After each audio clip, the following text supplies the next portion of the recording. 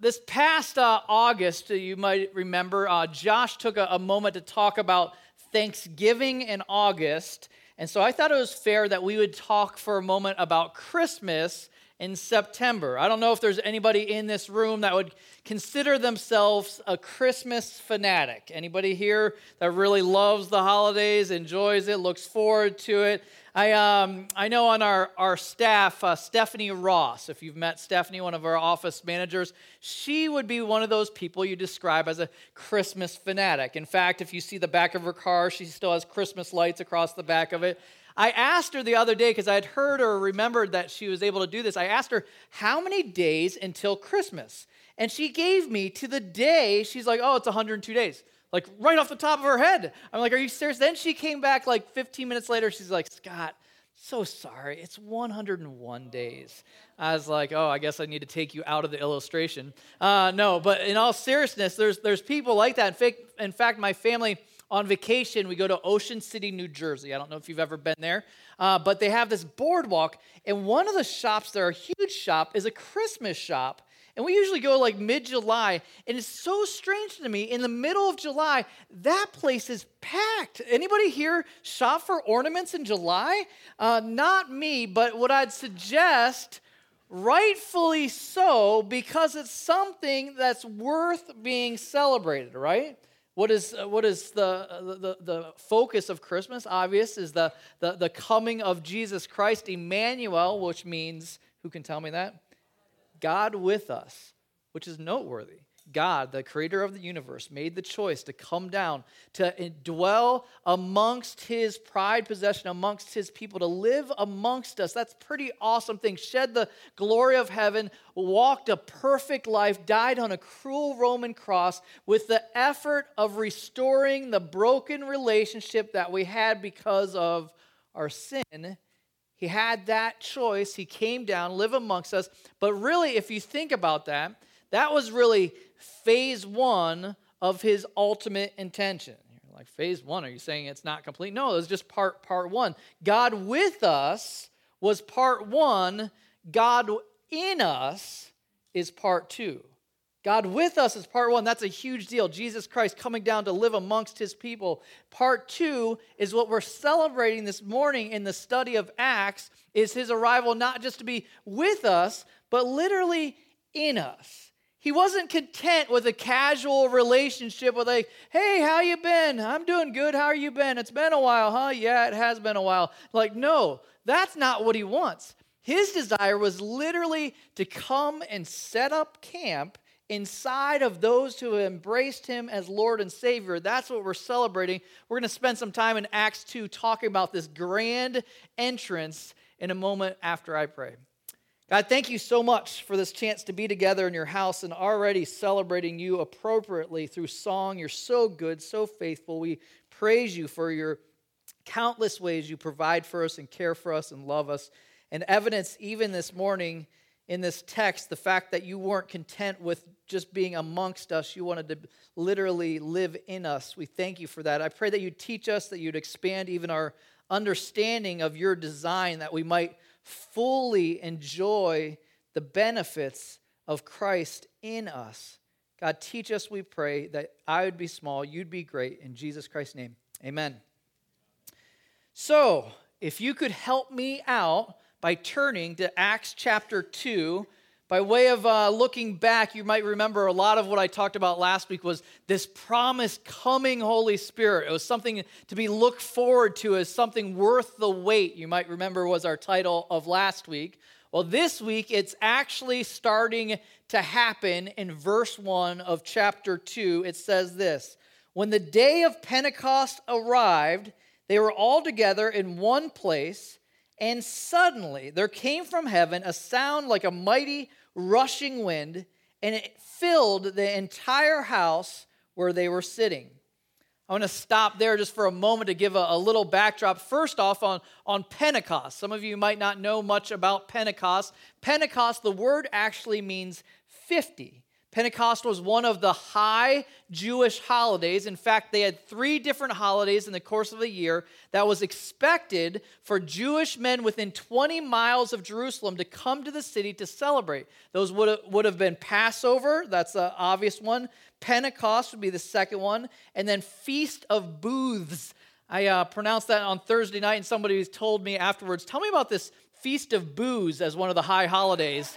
And booths, TH on the end there. And what would happen is this city of Jerusalem, which had a population of about 50,000, during these high holidays, that would increase to as many as 500,000 people. Can you imagine this small city all of a sudden packed with people, devout believers that were coming to celebrate this feast? And what the feast was actually taking time to celebrate was 50 days after they had been set free out of Egypt. They were brought to a certain mountain called Mount Sinai. And who can tell me what was given to them at Mount Sinai? The 10 Commandments. So this was the arrival of the law, the path that they were intended to walk on. And so the way that they celebrated is they brought their first fruits of the harvest, and it really was transitioning from one season of harvest to the next season of harvest. They brought their first fruits to celebrate the law that had given for their purity, which is pretty interesting that Jesus, the symbolism here, was coming in the form of the Holy Spirit as the first fruits of a believer's inheritance to transition the covenant from no longer being their efforts at good works, but Jesus Christ's finished work, a perfect work of his life here on earth. So lots to point at. It says that they're gathered all together. Kind of a neat picture of them all being packed into this small space. You imagine if it's 120 of them we saw in the first section there, 120, it says in this upper room, and we don't know, that might have been the entire roof of a large room, but first off, I acknowledge that anytime all believers are all together, that's a good thing, right? They're all, remember, in one accord, packed in a Honda, and so, sorry, that was a bad joke last week, but I was thinking about that. The church isn't always real great at being all together. That's not what we're unfortunately known for. Although some encouraging thing, I was just this week on Thursday morning was together with 15 different pastors from the area here in the Conejo Valley, all praying over this community. So I love seeing little glimpses of God working even in our area towards that together factor. It says they are in one place. There suddenly, and it says, suddenly there came. Suddenly there came. So even though they were told that the Holy Spirit was going to come, there's no way that they could have been prepared for the manner, the grand entrance that was about to happen. What does it say in the text is the first thing that you notice the way in which he came? It says, a sound like a mighty rushing wind. Sound like a mighty rushing wind. If you've talked to anyone in Florida or down south in the last couple of weeks, they had a little glimpse of that. I was trying to picture in my mind what that would have been like. Here's a little sound bite from Irma from just last week. Take a listen to this mighty rushing wind.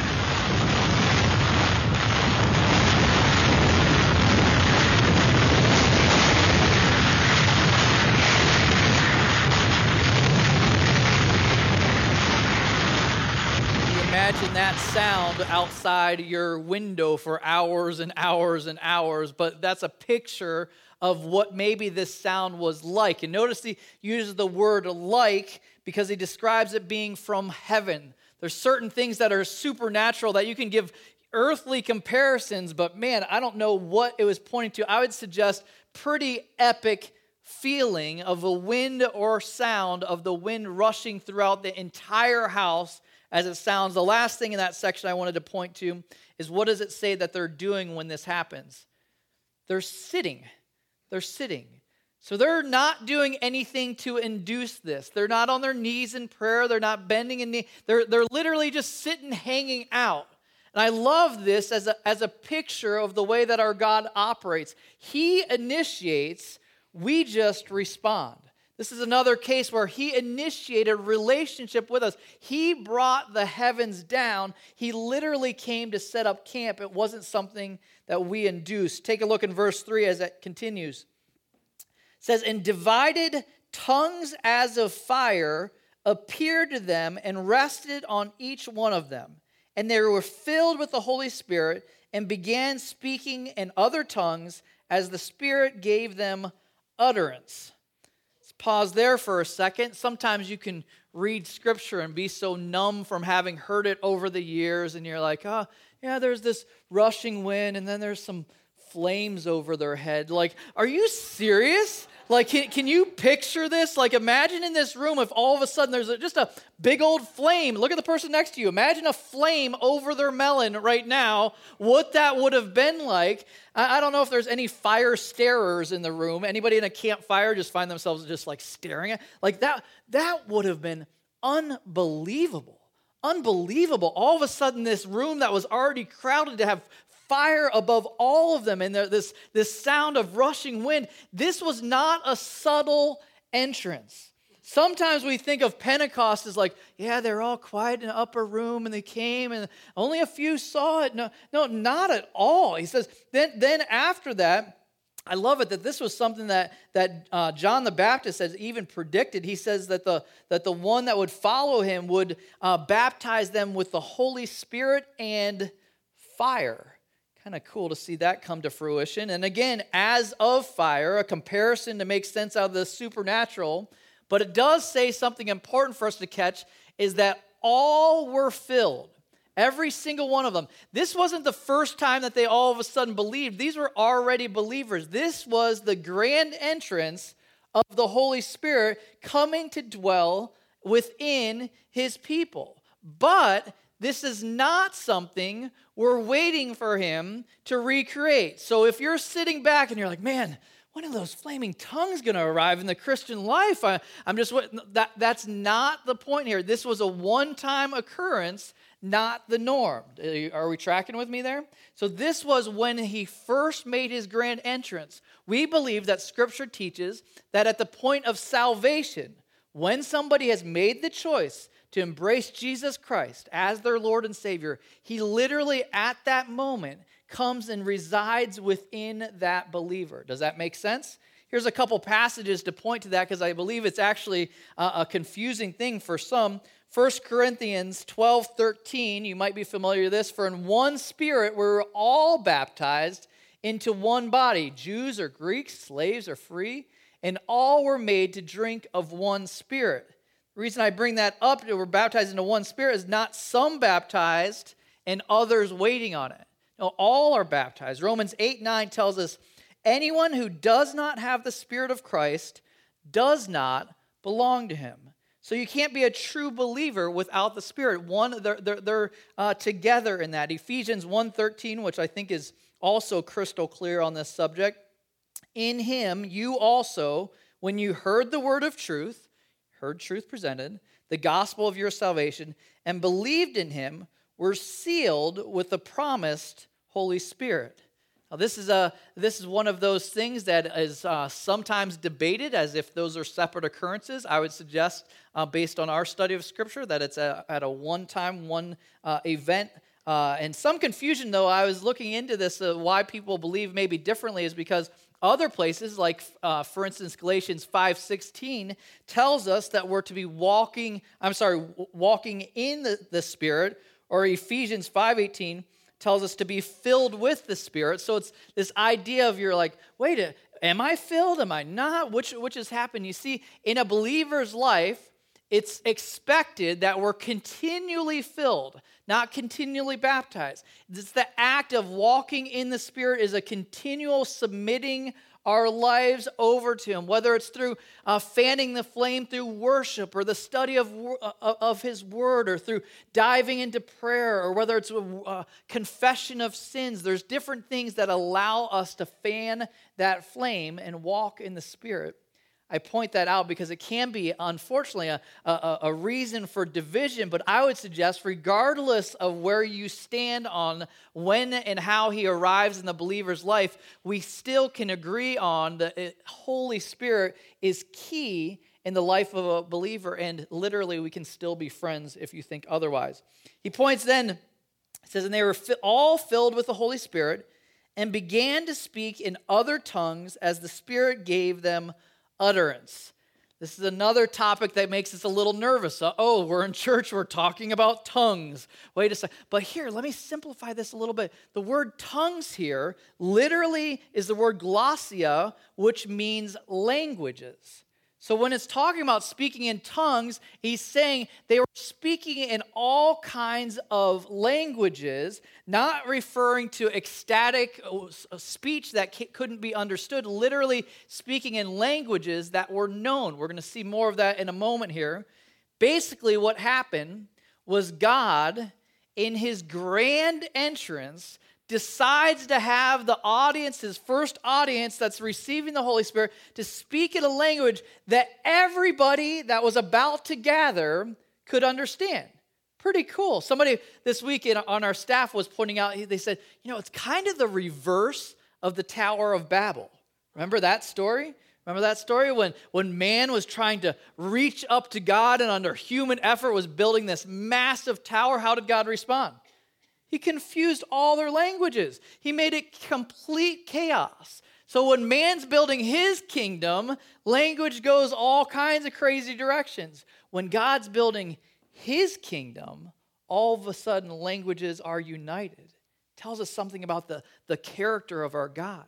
He's an inclusive God. He wants all people of all tribes, all nations to be united in worshiping him. And look what they're united in speaking. They're united in speaking about the glory of God, all of his works. I love this as a fulfillment of Isaiah 66:18 that says, "The time is coming to gather all nations and tongues, and they shall come and shall see my glory, and I will set a sign among them." Pretty powerful. Look at verse 5 as it continues how this plays out. "Now there were dwelling in Jerusalem Jews, devout men from every nation under heaven." Remember we talked about that, coming from being dispersed all over the place? "And at this sound the multitude came together, and they were bewildered because each one was hearing them speak in his own language. And they were amazed and astonished, saying, 'Are not all these who are speaking Galileans? And how is it that we hear each of us in his own native language? Parthians and Medes and Elamites and residents of Mesopotamia, Judea, Cappadocia, Pontus, and Asia, Phrygia," I'm sure I butchered that, "Pamphylia, Egypt, and the parts of Libya belonging to Cyrene, and visitors from Rome, both Jews and proselytes, Cretans and Arabians. We hear them telling in our own tongues," what? "The mighty works of God." Pretty powerful scene here. You imagine being present there, and what's it pointing to? It says from people there from literally every single nation.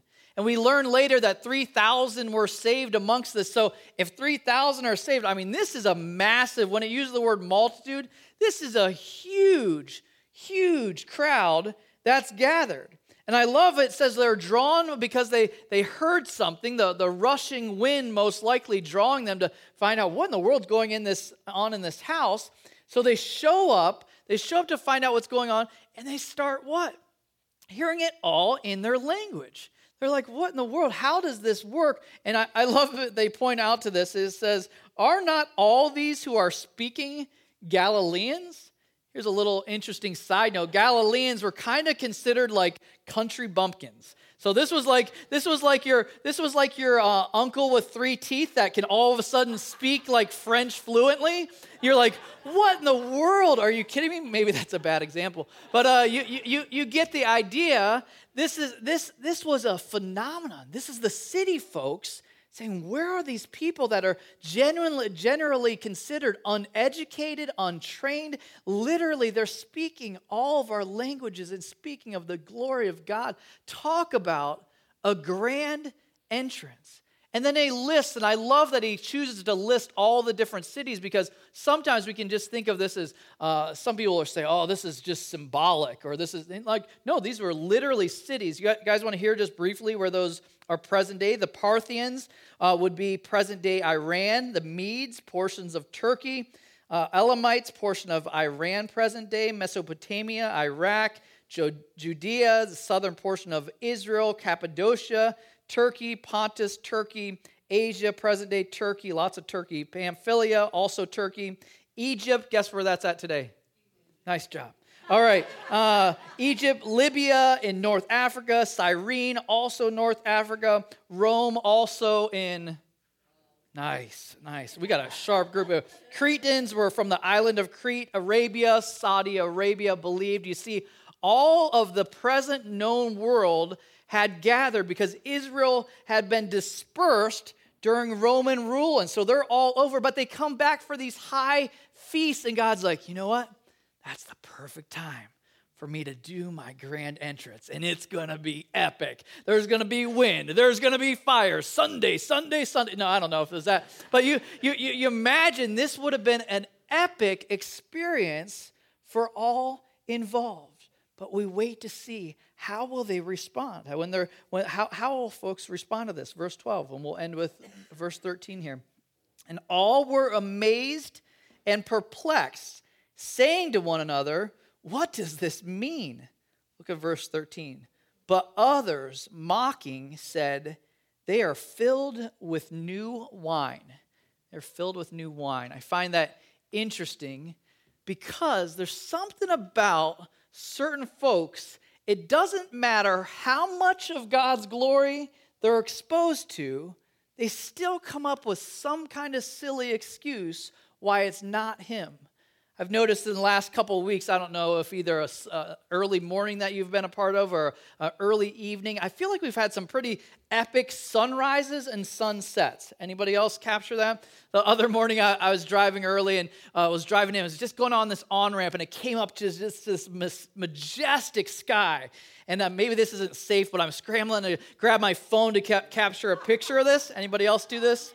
Confession time, we're in church. And I'm taking this picture, and then I didn't get a chance to look at it then, but I pulled up later, and guess what? It was lame. It didn't look that great. You see the picture, and it's like, that doesn't do it justice. But when you actually open your eyes and see the glory of God, you're like, how could you come up with any kind of a silly excuse other than Almighty God painted that morning portrait? He painted that for us. You see, that's the same here. God's just like, are you kidding me? I brought the wind, I brought the fire, I brought the tongues, and really, you're going to blame this? What do they blame it on? Oh, you must have been drinking too much new wine, right?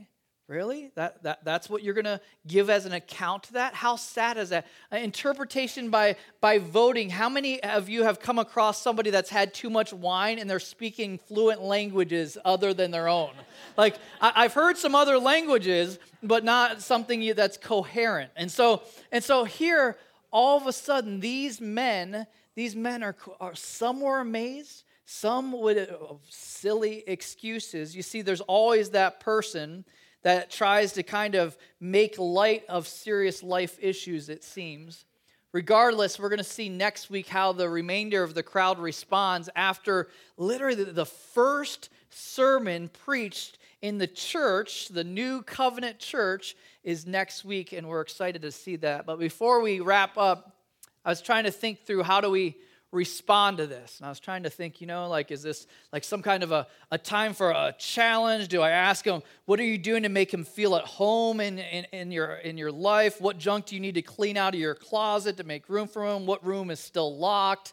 I don't know. Maybe those are questions that you could wrestle through, but I would suggest what they did at Pentecost is they took time to celebrate with the first fruits. They took a moment to say, we're going to just give him an offering of praise. So I thought we could maybe follow suit with that. And the worship team's going to come up in a moment. But I wanted to just give us a couple moments of quiet prayer. This isn't a time of confession.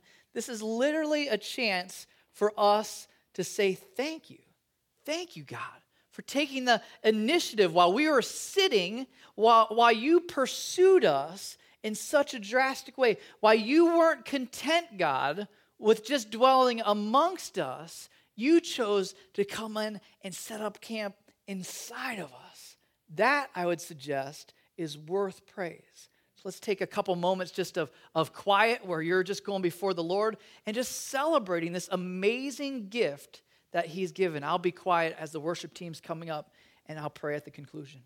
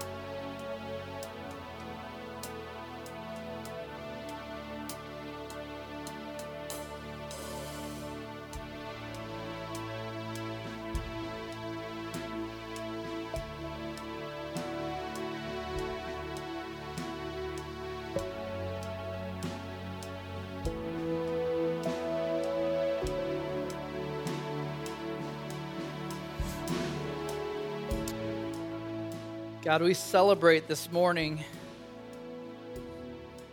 your pursuit of connection with us. I love that you wanted more than just a casual relationship. You wanted to be intertwined in every aspect of our lives. I love that we'd live in alignment with that truth, God. That we enjoy all the benefits that come from you choosing to dwell in your people, God. Pray you teach us, help us to better understand what that looks like, how to enjoy all the benefits that brings, God. You're so good. We love you and praise you. In Jesus Christ's name.